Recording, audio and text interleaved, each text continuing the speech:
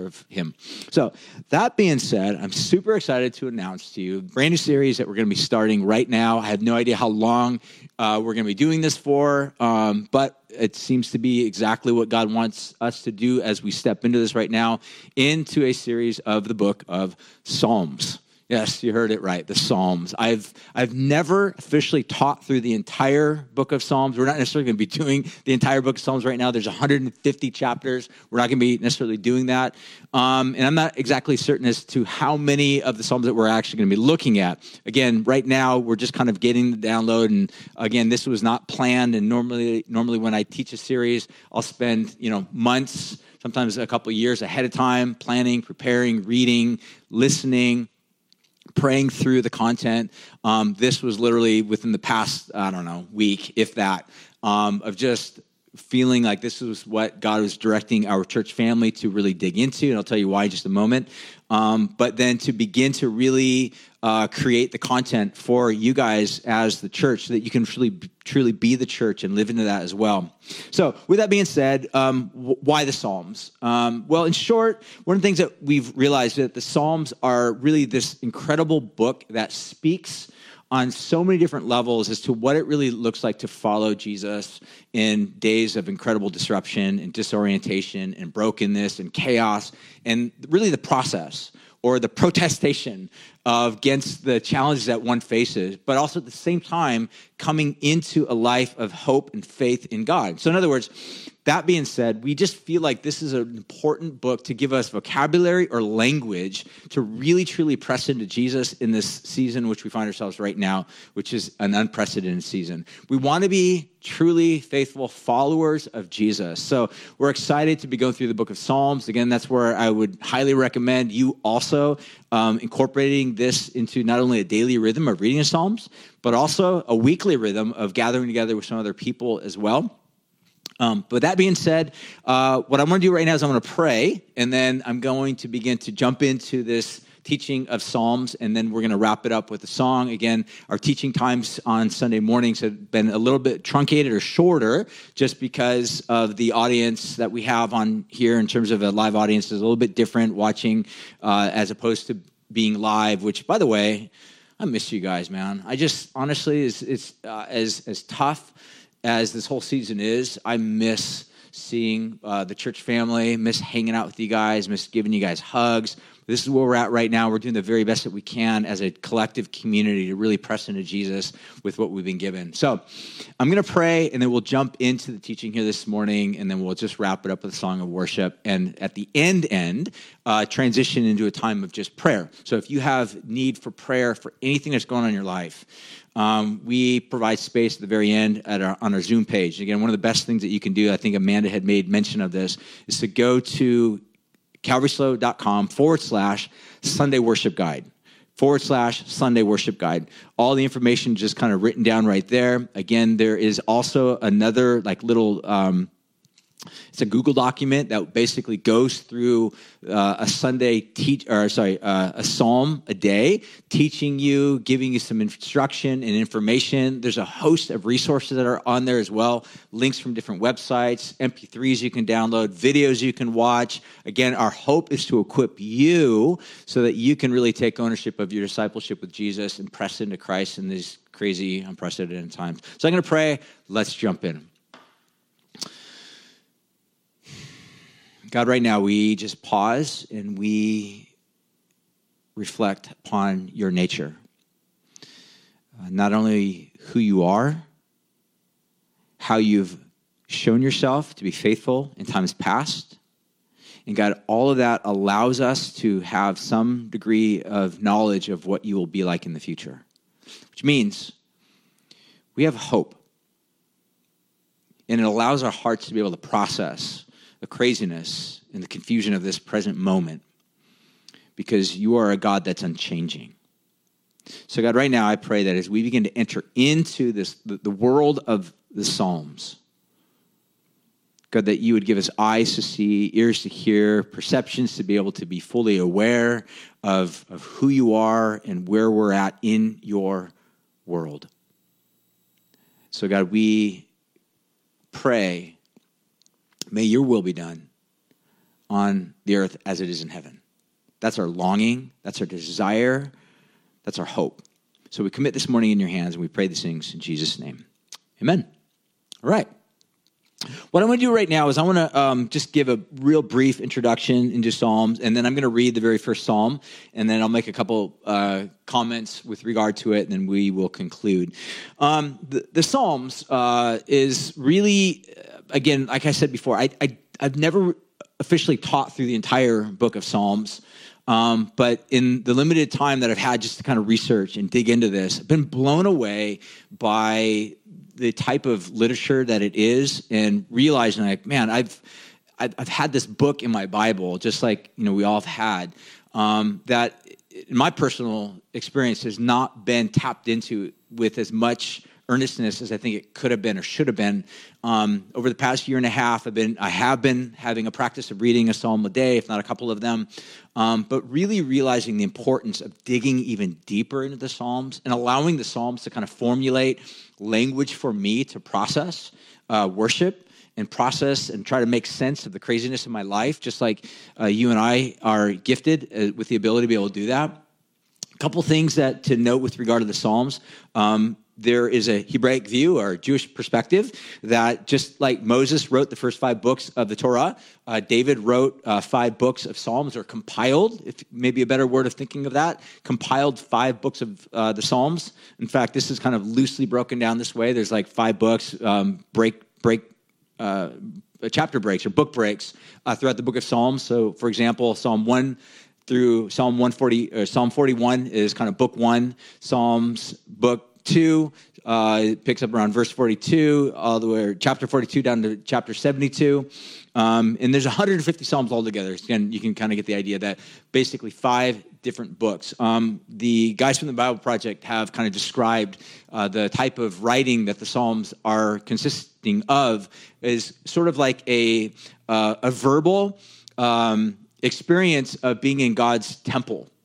I love that imagery. That was such a great picture, word picture that created for me, that the whole idea is in a verbal or oral written tradition in artistic and poetic language to bring me into the presence of God. Just like if I were to be standing in a brick and mortar building like the temple, I would be able to be walking in and seeing the paintings and the images and the brightness of the colors and smell of the incense that's burning and all these other types of elements that are appealing to my senses. The Psalms are written in such a way that draw my attention to the greatness of God, while at the same time addressing the fact that I have feet that are firmly planted on this planet, which means I'm dealing with the stuff of life.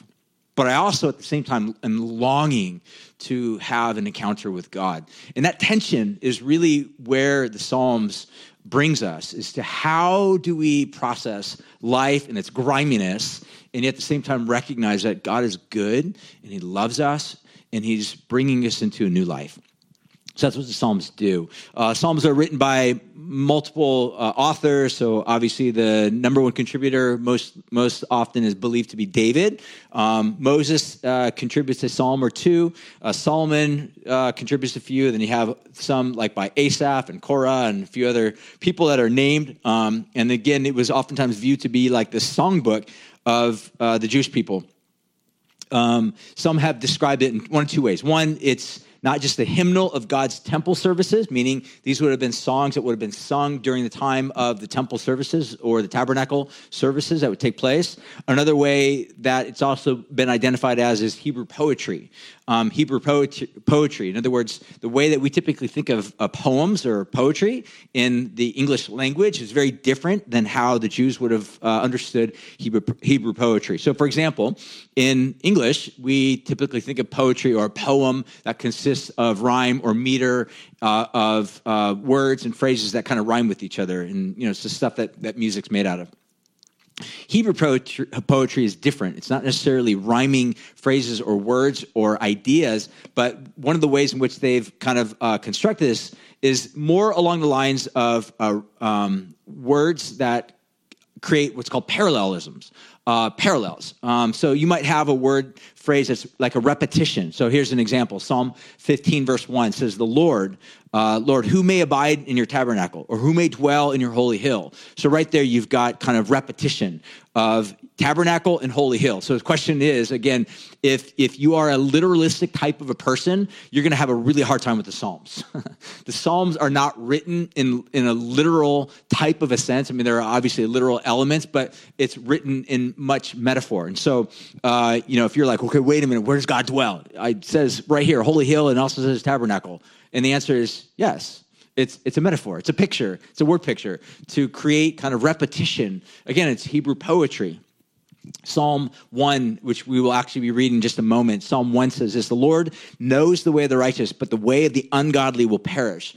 And this is, again, part of that poetic nature where it speaks in contrast. So it contrasts, on the one hand, the wicked person from the righteous person. Again, we'll look at it in just a moment.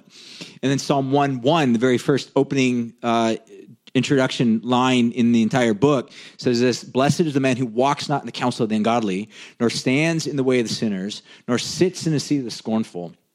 And what scholars will point out is the emphasis. There's an emphasis here. So number one, Hebrew poetry consists of repetition, contrasts, and emphasis. And the way it emphasizes things, the way if you or I were to emphasize stuff. In fact, when I'm looking at my notes right here, I have that word emphasis, emphasized by being emboldened. Well, Hebrew literature, you're not going to embolden it or necessarily italicize it, but the way that you emphasize something is you say it repeatedly in maybe multiple different ways. So another great example of this is Isaiah chapter 6. It just came off the top of my head, where it says of God, it says, holy, holy, holy. The thrice repeated phrase, holy, is a way of basically emphasizing he's not just holy, and he's not just holy, holy. He's holy, holy, holy. And it's meant to capture our attention so that when we are reading it, our minds are immediately jolted by the holy nature of who God is. And so the Psalms are written in that particular type of style. Again, it's all part of this Hebrew poetry. Now, what are the benefits of this? And as I was thinking about this, some of the benefits are that it allows us to process life in really unique ways. So you've got multiple different types of genres of writing in the Bible. One of the most familiar ways is just story or narrative. So that's where you'll read a story. So here's another good example. So Exodus chapter 15, I think it's Exodus 15, and then just before that, Exodus 14 and 13, 14, where it talks about how the children of Israel, they come out of Egypt. And so it gives some description, narrative description as to how they were taken out of Egypt. And then Exodus chapter 15 is actually a song, just like a psalm. It's a song. But the imagery that it uses to describe what God had just described in chapters 13 and 14 is different. So again, if you are reading this from a literalistic type of a perspective, like this is literal, this has to be literal, like a wooden literalism, you would have complications, you'd have problems. But again, it's not intended to be like that. It's intended to create an effect, a picture, word picture. And word pictures have a deeper effect upon our souls and our imagination than oftentimes prose or narrative oftentimes can as well. And that's what the effect of the Psalms are. It allows people like you and I who are really truly wanting to be seekers of the truth to really process not just our intellect, but also our emotions. In other words, it's aimed at really capturing the sum total of us. Someone described that the Psalms are not necessarily intended for us to just study, but for them to study us. So another way you can think about it is Hebraic meditative literature. The whole big idea behind it is you don't just simply read through the Psalms, you carefully process, meditate. In fact, this is the word that we'll be looking at here in just a moment, where it says that those who delight in the Lord, they meditate upon his word. The word meditate, literally in the Hebrew, is one of chewing. You think of like there's, I think, one of the ways in which that word meditate is actually used in the Old Testament. One of the prophets describes a lion chewing a bone. It's literally the actual word that we would translate elsewhere, meditate. Like, what's the connection between chewing on a bone and, thinking about meditating upon God's word? Well, if you carefully think about it, it's the same idea. You're processing. You're not just reading it over quickly, fast, just to get done with it, to get through with it so you can get on with your day, but you're taking long walks, drinking good coffee. You're savoring it.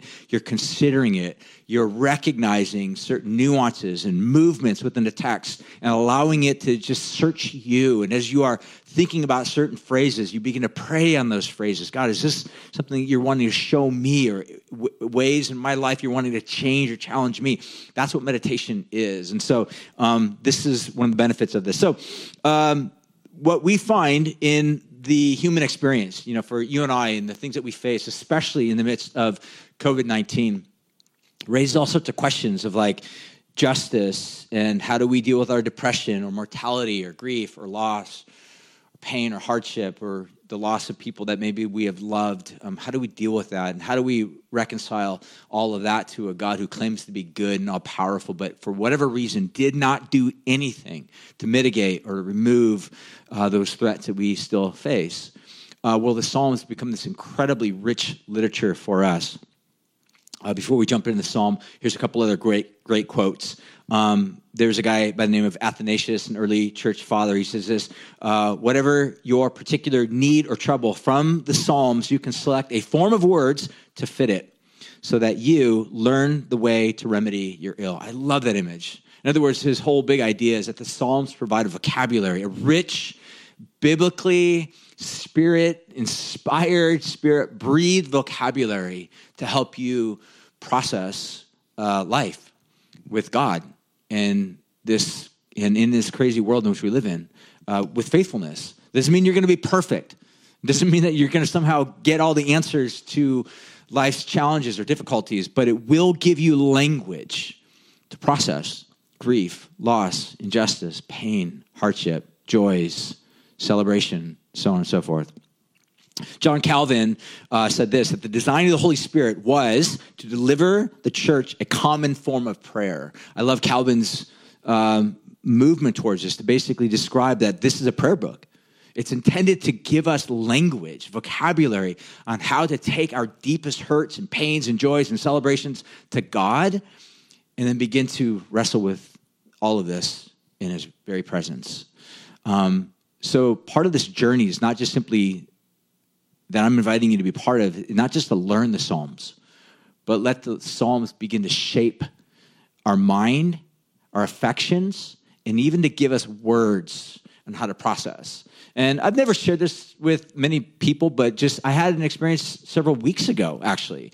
It's current. Just a couple weeks ago, I was reading a Psalm, and it so impacted me in exactly where I was at in life. I think it was like Psalm 69, if I'm not mistaken. And I literally, after I first read it, I went back for the next hour and a half, and I have an app called the Dwell app, and I just put it on repeat. So I listened to the Psalm from my favorite voice, a guy named Felix, and then had music that was playing in the background. And I just did that for the next hour and a half. And it so impacted my soul and gave me exactly what I need.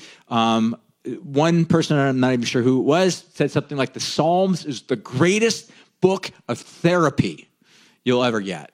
And honestly, I experienced that moment, that I felt like God, as my savior / therapist, gave me everything I needed in that moment. Did all my problems and trials go away? No. But what God did is he gave me a profound, better insight into the circumstances I was facing, and equipped me with language and vocabulary to be able to express what I was going through, and then reinstituted faith and confidence in God who was taking me through this whole situation.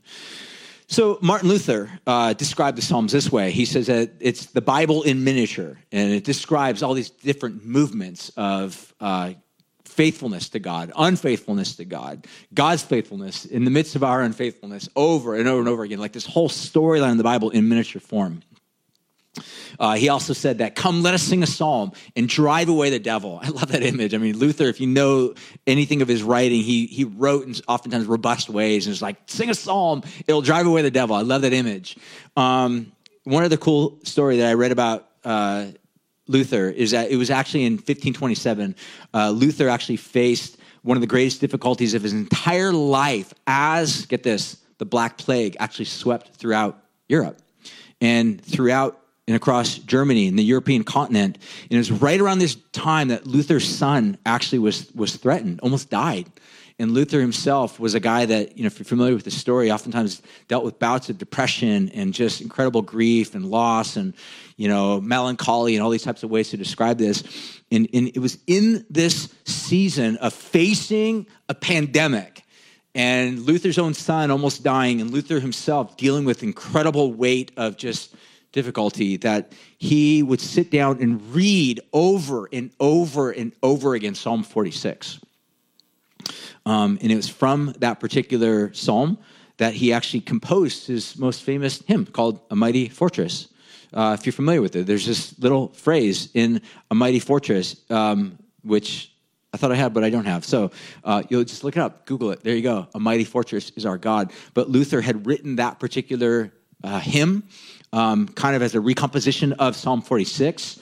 And one of his good closest friends, a guy by the name of Philip Melanchthon, there was a time or multiple times when he was in this dark season of his life and super discouraged as a result of life and his own son and his own fears and traumas and things that he was facing, he would turn to Philip Melanchthon, his co-worker, and he would say, "A sure stronghold is our God, and he's a timely shield." And he says, "Let us sing, Philip. Let's sing Psalm 46." So they would sing Psalm 46 together. And this was basically the psalm. "A sure stronghold is our God, is he, a timely shield and a weapon. Our helper, he will be and set us free from every ill that can happen." So what we see is that he would oftentimes write this. And then later he said that just before Luther died, about 3 years, he had actually written in his journal these words. He said, Psalm 119, he says, "If your law had not been my delight, then I would have perished in my affliction." And this is a great summary verse of Luther's life. And it was Luther's faithfulness to really meditate upon God that led him to really kind of be the type of person that he was. Again, he was not perfect. He had his ups and downs. He was an extremely moody and crazy guy, but God used him in really profound ways. And I think because of his deep connection to God and the Psalms that had been written by God and then given as a gift to the church. And so what I'm going to do right now is I'm going to switch gears now. I'm going to read Psalm 1. I'll make a couple quick comments and we'll wrap it up. Psalm 1, just go ahead and listen, and then I'll make some closing comments. Psalm 1 says this: "Blessed is the man." In fact, let's do this. Why don't you grab your Bibles? And if you're in your house, go ahead and just stand up where you're at. That's cool. I'm going to be reading out of the ESV, so just follow along. If you don't have a Bible, you should have a Bible. There should be some around you. Grab one. And if you'd like to stand, great. If you're in bed and you're not, presentable, that's totally cool too as well. So just chill right where you're at. Just go ahead and listen to Psalm 1 as it opens like this: "Blessed is the man who walks not in the counsel of the wicked, nor stands in the way of sinners, nor sits in the seat of scoffers. But his delight is in the law of the Lord. And in his law he meditates day and night. He is like a tree planted by streams of water that yields its fruit in its season. And its leaf does not wither. And all that he does, he prospers. The wicked are not so. They're like chaff that the wind drives away. Therefore," verse 5, "the wicked will not stand in the judgment, nor sinners in the congregation of the righteous. For the Lord knows the way of the righteous, but the way of the wicked will perish." Couple things to say real quick. Again, this is one of those passages where you gotta read it and recognize this for what it is. Number one, like I said, this is Hebrew poetry. It raises a question. One of my favorite theologians, a guy by the name of D.A. Carson, did an excellent job. You can just check out his sermon on this. Just type in, I think it's called like Two Ways or Psalm 1, or kind of figure out. Just type in D.A. Carson, do a YouTube search, you'll find it. He does a fantastic teaching on this, but one of the things that he addresses the binaries that we oftentimes look at. So we say stuff like this, and I would say, he points out, and I would totally agree with him, it's straight up wrong. When we say, okay, if there's two types of people in the world, and that's it. Like he points out, we know that's not, we live in the world where there's shades of good and evil. And if we just simply relegate one group of people, they're the dudes and the gals with white hats, and these are the people over here with black hats, or the good people, they're the bad people, and that's it. What he goes on to point out is that we know that that's not how the world is that we live in. It's not just this binary of good and bad, good and evil. There are these shades oftentimes that make up. So what he's addressing is that if we just simply look at this from a literal standpoint, then we, I think, don't treat the text the way that we should. So we say stuff like this if we do in this literalistic type of mindset. So if I meditate on the Bible every single day, then my life is going to be prosperous. Well, what if it doesn't? What if you are faithful follower of Jesus and you are meditating upon Scripture and you have these regular habits in your life and you get cancer and die? I mean, that sounds super morbid, but it's the world we live in. Here's another good example that he points out, is that what about the passage, for example, in wisdom literature where it says, train up a child in the way he should go. When they're older, they'll not depart. Some have abused that passage by saying, look, I read the Bible to my kid every single day, and that is a sure guarantee that my child will never stray from the faith. But what happens when they do? Or if it does? Does that mean that you failed? These are the type of binaries that oftentimes lead us down pathways that I think remove us from the core idea that the Bible is trying to teach. And this is what D.A. Carson points out, because these are actually not intended to be these binary ways in which right or wrong, bad or good, but more or less looking at these as a general framework. Those that are setting God first in their life, recognizing him to be king over their lives, over this world, will live in a particular way. And generally speaking, this is what will happen. I think this is an important tension to identify, because I think what we can oftentimes do is we look for like a list of to-dos and not-dos. And if we just faithfully live according to those things, and we think that somehow if I get the formula right, then everything's going to go in my way and I'm going to prosper. But what happens if it doesn't? Well, you're left in a place of despair, because you use the Scripture as nothing more than a magic formula. It's not a magic formula. It's intended to give us the heart of God, to show us who God is and what God is like and how we're called to respond to him. And what I want to just finish on are some closing thoughts with regard to what I think the psalm is saying. Is it's saying in general, there are two ways to go. Just like the introduction of the entire Bible. You have Adam and Eve, and there were two ways to go. One was the way of good and righteousness, following the ways of God. One was the way that seemed right unto them in that moment, but in the end led to death and destruction. Or Abraham, who was invited to follow God, became known and identified as a friend of God. Or David. David was, quote unquote, a man after God's own heart. And it doesn't mean that everything that David had done throughout his entire life was always something that God would look at favorably. Because if that were to be the case, then how do you identify moments where David, was conspiring to commit adultery and then ultimately murder against Bathsheba and her husband? But in general, David was a man that came back again and again to the heart of God and says, God, I need you. I like to think of it this way. I think what Psalm 1 is basically doing is it's an on-ramp into the rest of the writings of the Psalms. And it's generally saying, look, there's a way that looks like fidelity, faithfulness to God. And then there's a way that just disregards God. And as I was thinking about this, I was like, do we see God as our delight or as an intruder? Because the way the Bible opens is God is good. He speaks, creates. Earth and all creation is amazing. And God declares it's good over it. And then he invites Adam and Eve, and he gives them the planet. He says, be kings and a queen over all of this stuff and steward it well. And in order to do that well, you need wisdom, which means it comes from me, God would say. I am the source of wisdom. Seek me and you'll live.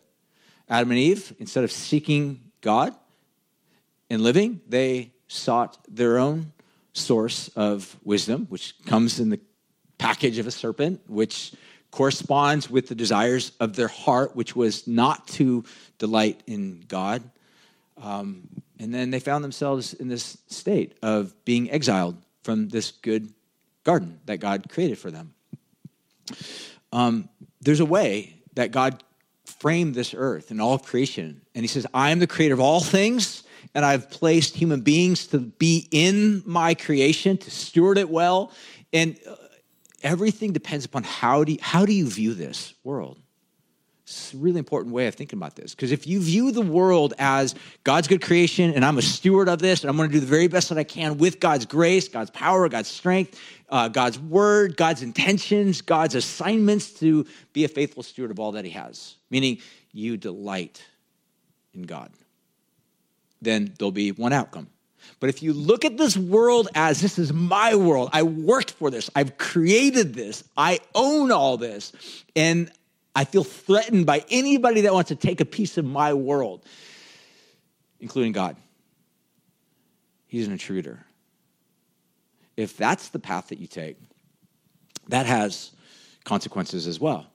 And what that pathway looks like, is I would dare say, is it looks like the 6 o'clock news, where everybody looks at the world in such a way where I'm in charge. And everyone else is a threat to my livelihood, my peace. But I think what Psalm 1 does is it introduces us to a way of being human that delights in God. So I guess the question I would just leave you with is, how do you view God? As a source of delight? Love? Some have stated that we are what we think.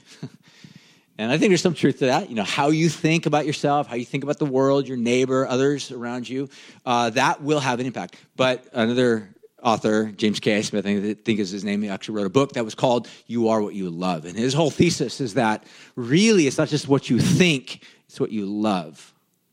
It's what you delight in. So it's a good moment for us to pause and really reflect. What do I delight in? The psalmist here is inviting us to take a look at those who delight in God and they meditate upon his word, the Torah. They welcome. They're not perfect.